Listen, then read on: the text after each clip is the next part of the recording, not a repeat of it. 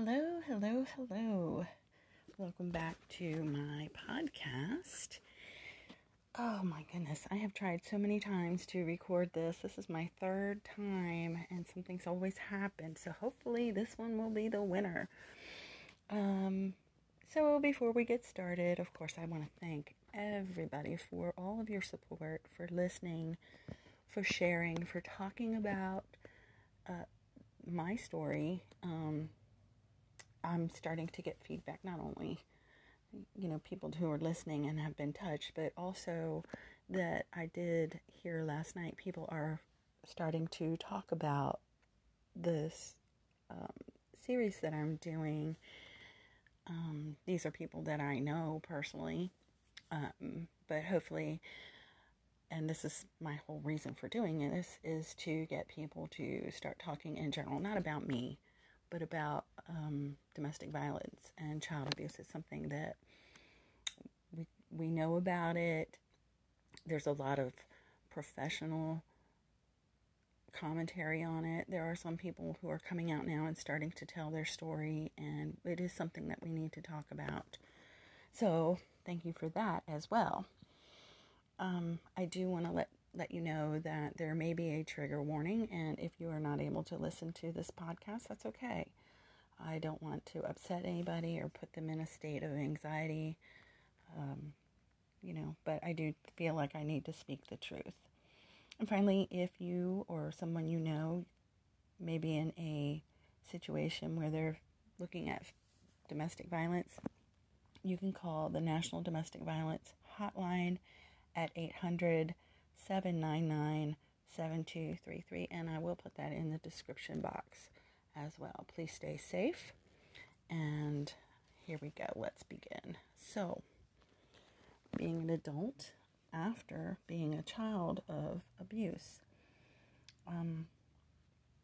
One of the things, or two of the things, however you want to look at it, is there's a lot of self-hatred and a lot of self-blame. There's also a lot of responsibility that comes with being a child abuse survivor or victim. And I'm not saying that this responsibility is appropriate, but it's there. So if I can explain that, self-hatred and self-blame, we feel responsible for everything. We are programmed to believe that the abuse is our fault, that if something doesn't work out right, it's our fault. There's something that we could have done better to help whatever happened not be the way that it was. We are programmed to believe that the person who's abusing us, our actions or our lack of actions, however it's communicated to us, that it's our fault. And we spend a lot of time trying to anticipate what we do, if it will set someone off. So there's that feeling of walking on eggshells and waiting for the other shoe to drop, those kind of things, and trying to avoid confrontations. So yeah, there's a lot of responsibility that goes along with it. And like I said, it's not necessarily a healthy responsibility, but it is there. And a lot of times this creeps over into other aspects of our lives. So for me and my personal experience with this, it's made me a little bit of an overachiever. In school, I had told in a previous episode, I think, that I threw myself into school, and it was an escape for me, but it was also expected that I would get A's and B's. Even though C is an acceptable grade, I had to get A's and B's because in my household, C was not acceptable. And God help you if you got a D or an F. I don't even know what would have happened. I got lucky in that respect. But in my work life as well, I was very good at my job. I always tried to do better than what was expected. And it did help me professionally in a lot of areas. So I guess there's a plus side to that. If if you can take some of these survivor skills and apply them to your everyday life, but inside your head, it becomes very stressful because you're always thinking that there's going to be something wrong, that it's not good enough, at least for me. So those are probably the two biggest root messages or phenomenons in my brain that motivate me or control how I think and how I behave. So I did get professional help, and I do recommend that if you're trying to recover from something like this, that you get some kind of professional help, and you can go through individual therapy, and groups are both helpful. But I do want to make a note that if you seek professional help with a counselor or social worker, you want to make sure that it is somebody who has some kind of accreditation or specialty in domestic violence. Not all professionals are qualified or even understand what happens, or they may only understand, say, on a elementary level, if it's part of their education, but not as a specialist. Okay, so like for some perspective or an analogy that you can understand, like you can go to a general practitioner and they have kind of a general knowledge of everything as far as medical conditions. But if you get cancer, you want to go to an oncologist. So it's the same thing as far as your mental health. That's what I'm recommending, is that instead of just going to a counselor who has a general knowledge of mental health, you want to find somebody who specializes in domestic violence and the phenomenon that goes on with that. We're also really good at keeping secrets. We don't talk about things very much. Now, I went through a period where all I did was talk about it, but that was part of my healing. In the beginning, before I decided to heal, and then after I felt like I was at a point where I was comfortable with how I had progressed, there was that a time of silence. Up until very recently, I had been very quiet about my past and my history of abuse. I really didn't talk about it much, and there's a couple reasons for this. For one thing, we're programmed into keeping our mouth shut, but also as far as once you get out of childhood abuse, there's some of the silence is because who wants to relive the pain of what you went through? That pain in a therapeutic setting is important, but just in your day-to-day life, when you're with your friends and coworkers and so on and so forth, just talking about it can be very painful, and people don't want to relive it. I certainly didn't want to relive it, and to this day, talking about some of these things, I get feelings of anxiety, and I can tell you that it can be hard for your future relationships, for people who you partner with, if they don't know what happened to you in the past and why you're this way, or maybe why you're working through something. It could be very hard for them to understand. And just as a side note, that may be hard for you to get support if the person that you're with doesn't know what you're going through or doesn't understand, and you may need their support. So it is important to start talking about your situation as well. And even okay, so for example, the person that I'm with now, and I've been with this person for a long, long time, and we have a good relationship, but I don't talk with him about what went on in my marriage very much. He has a general idea, but he really doesn't want to know because it hurts him to know that somebody hurt me. So I accept that, and I met him at a point in my life where I was able to accept the fact that he knows that. He knows that I have some issues. He's had to deal with a couple things throughout the years, moments, but on a day-to-day basis, thankfully, I'm healed enough that it's not an everyday thing that he has to deal with. But just be aware of that too, that it's very hard for some people to hear some of the things that you've gone through. Which leads me to another topic, and that is trust issues. We have a lot of problems with trust issues. The first one is, are you going to hurt me? We have trouble trusting people, and as you're learning about red flags, it can be very difficult for a new person as you're getting to know them and they're trying to get to know you, and you see somebody do something and there's a red flag, and you're sitting here thinking, is this person a jerk? Are they going to do something to me? Actually, to be honest with you, and I'm going to talk about dating in another episode, but if you're just coming into the dating scene after a breakup with a domestic partner, and especially if you've been out of it for a while, and you're also kind of new in your recovery, or you're just, learning some things over again or for the first time, I would say trust your instincts. Better safe than sorry. And I'm sorry for the people who don't understand or maybe just made a mistake and put a flag up either to me or to somebody who you may meet in the future. But this is a safety issue. It may not be something that you intended, but we are learning to take care of ourselves. A lot of us struggle with suicidal tendencies. I've had that struggle myself, and thankfully I'm past that. I did learn that my life is valuable. Even though I didn't feel personally valuable, I did learn that eventually, but this is a big deal.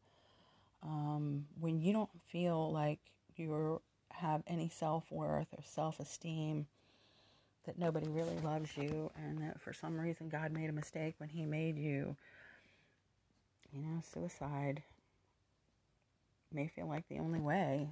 And we know how serious that is.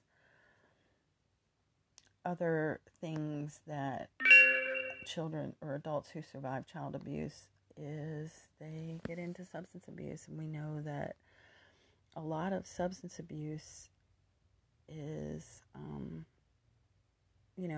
self-medicating for some other kind of pain.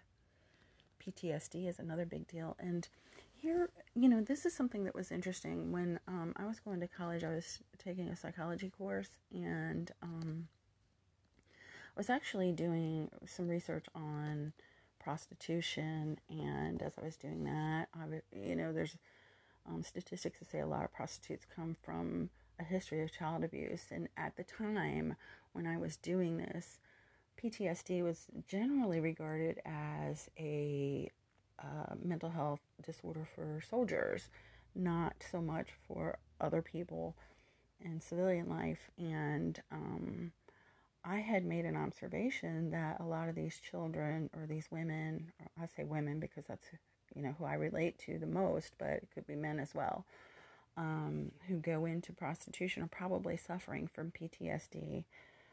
And now, since then, we've come to recognize that there are a lot of things that can cause PTSD, but guaranteed there's probably some PTSD if you have some sort of violence in your history. Depression, anxiety. I've mentioned a couple times that even just when I go through these things, it does give me feelings of anxiety. And obviously, if you're feeling like, you're worthless and you're never able to do anything right and your self-esteem is in the pit, depression is a big deal.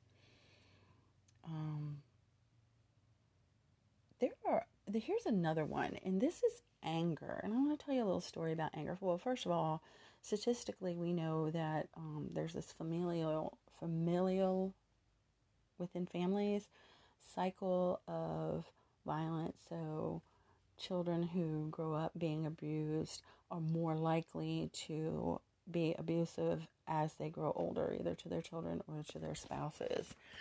And I can say that that is something that is in my family. Sad to say, at least on my mother's side, not so much on my father's side, but definitely on my mother's side, that she had a history of abuse from several people, and she kind of passed it along. She didn't break that cycle. So,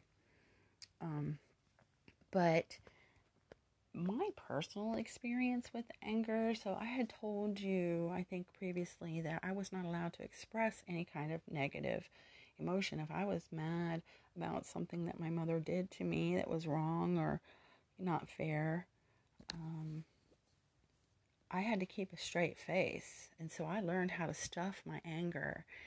And there was one night I had gone to a group and I was driving home, and the guy that I was dating at the time was being a little bit of a jerk. He wasn't really being abusive, but he wasn't treating me as nicely as I had wanted to be treated, or I felt like I deserved to be treated. And I was thinking about some things that were said at the meeting, and all of a sudden I was furious. I was livid, maybe even disproportionately angry at this particular person, but it occurred to me that I was very, very, very angry and never expressed how mad I was about anything.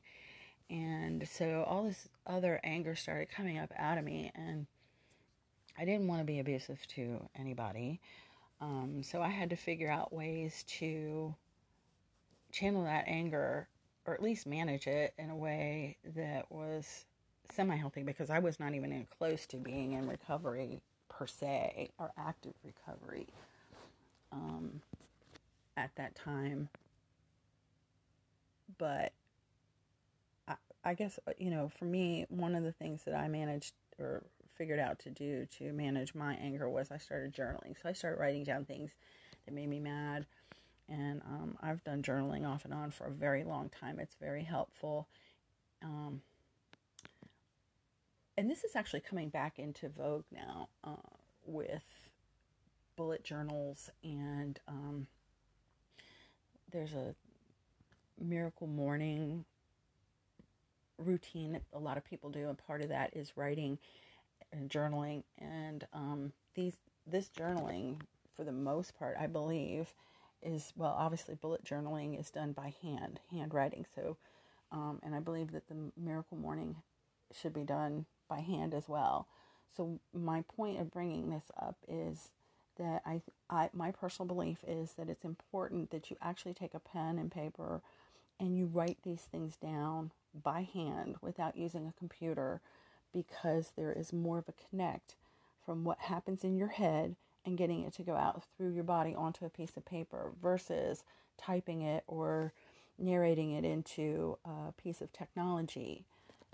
Yes, it's good to talk about it. Yes, it's good to get it out if that's what works for you. But I think scientifically, I probably will be backed on this. I don't have the numbers or anything, but there is definitely something that goes along with the actual writing of it. It's slower when you have to write with a pen or pencil than it is when you're typing. We can type very, very quickly, but when you have to slow it down to put those words on paper, it slows down your thought, and it gives your body a chance, your whole body, I'm saying, gives your body a chance to process what it is that's going on in your head. So I do believe in journaling in the old-fashioned way, on a piece of paper. But yes. And then another thing is sleep disorders. So I have always been a very light sleeper. And when I was a child, weird as it is, I lived in constant fear because I never knew when I was going to get yelled at or punished for something. But when I went to sleep at night, we had to sleep, my sister and I, because we slept in the same room. So we did a lot of the same things.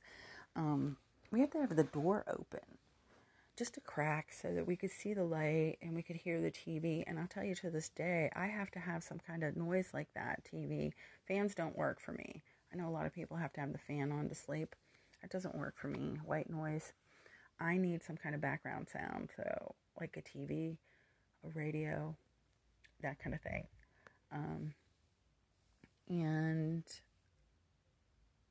like I said, I sleep very lightly, so it's very difficult to come into my room and, not disturb me when I'm sleeping. And maybe this goes back. There were a couple times, there was more than once, I know, when I was very little, and I mean like maybe 5 or 6 years old, which made my sister even younger. We were home alone, and my parents had been drinking, and I guess the house got silent or something. We didn't hear them talking or whatever, and we both woke up, and they were gone. And what had happened was they thought we were sleeping, and we would sleep through it, and they ran up the street on like a beer run or something and left us in the house alone, which I don't know what the laws were then, but we were way too young to be left alone in a house way too long, and it was terrifying. And they were only gone for a couple minutes and came back, and of course they see us in hysterics, and they did what they could to get us back into bed. But there were another thing that happened more than once, and of course alcohol's involved in this too.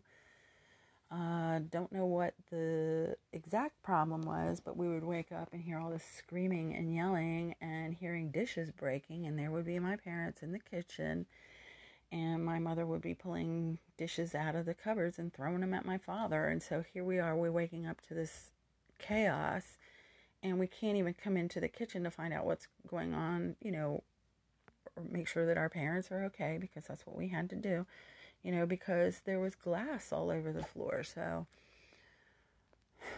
yeah, those are the kind of things that I would have to go through. Eventually, my parents stopped drinking, but there were moments, even later, where my mother couldn't sleep, and I don't know, for her crazy self, she would insist that everybody got up and start cleaning the house at like 10 or 11 o'clock or whatever it was. I mean, it was well past bedtime, and she couldn't go to sleep, so she's waking us up. We're supposed to be sleeping. We probably got school the next day. I know my father had to work, and she's on some kind of rampage because she can't sleep, and it's everybody else's fault. So, these are my sleep issues, or where they came from. I am very careful when I try to go to bed. Like, I can't watch certain things, or certain things I can't do at night. Like, I can't pay bills before I go to bed because it'll keep me up. I have to do that earlier in the day. I have to be careful about watching any kind of horror movies and that kind of thing, just because it affects me. The horror movies didn't used to affect me the way they do now. I don't know. I'm older, so things in me have changed. And but yeah, I still have problems sleeping. So why did I talk about this, and why did I bring all of this up after spending so much time talking about my ex-husband and the abuse that he did, when I'm really talking about surviving my childhood? And I did want to explain that a little bit. And so if I'd had a different childhood, I never would have put up with what he did to me. That's the first thing. And figuring out why it is that I attracted keyword, past tense, people to me who did not respect me and did not appreciate me for who I am, or as a human being, even in some cases, really does go back to the programming that I had as a child and my sense of self-worth when I turned 18. So, that magic number where you become an adult and are expected to have adult relationships. I had to work on that part of myself. And the other thing is, when you get a bunch of people together who are surviving abuse, there's always this sense of hope that the abuser will change. And I'm going to tread very lightly here because I really do want to be fair to everybody. So the general consensus is that abusers do not change. And I sort of agree with that, and I sort of don't. So, to give it some perspective from my point of view, if I was to apply this to my own life, I would never, ever, ever go back to my ex-husband. No matter what he did for me, no matter what he said to me, I would never go back to him. And the reason why is because we have this established dynamic where we interact with each other, or interacted with each other in a way that was not healthy. So, did he abuse his second wife? I don't know. I don't care. Is it possible for somebody to change? I have to say yes. If he came back with me, would he say he did, hypothetically, change and didn't abuse her? If he ever came back to me, which, like I said, would never happen. But if he did, would he be in a relapse? Possibly. Would I relapse? Very, very possibly. So it's like I had said before, this is kind of like an addiction. If you're suffering from certain types of substance abuse and you go back to the places where you used to use, or you know, what is the likelihood that you're going to relapse and go back to using those substances again? It's the same general principle. You have to stay away from the things that make you ill. It's that simple. But here's the other thing. At a certain point in my recovery, I had a light come on in my head, I'll put it that way, where I could continue to blame my mother for my problems, or I could put on my big girl panties and say, look, I don't need my mom anymore. I'm a grown-up. I need to take responsibility for what's going on in my life. And that's a critical turning point in my life, because I was no longer her child anymore. Even though biologically, yes, I was her child. I was, part of the family tree, but I was no longer a child. I broke that dependence, not just in the physical sense as far as paying my own bills and, things that you do as a responsible adult, but I also broke that dependence in my head that I still needed a mommy, because obviously I wasn't going to get that kind of nurture from her ever, and I never, ever, ever did. So I had to nurture myself. But this is vitally important here. This is an important thing, because while we are in our community as survivors, and we keep saying that abusers will never change, the truth of the matter is our own lives are never going to stop being the way they are unless we change as well. So, to be fair, and to say an abuser will never change, that's not entirely true. I cannot say that with 100% certainty any more than I can say that, if I said something like that, it would be like saying I can't change. And I'm living proof that it can happen. But you have to make that decision. And you have to work. I'm going to say your program, because I keep making this analogy to a drug addiction. But yes, you have to work that program and go through the steps that you need to go through to clean out all the garbage and start putting something healthy and wholesome back into yourself to become a happier, healthier person. And then from there, you can go on to live a more victorious, that is the word, victorious life, where you are no longer a victim and you can be more than just a survivor. So, hopefully you made it this far. I do appreciate, again, everybody listening. I hope that I'm helping somebody. I want to thank you so much. Please be safe. God bless. Bye-bye.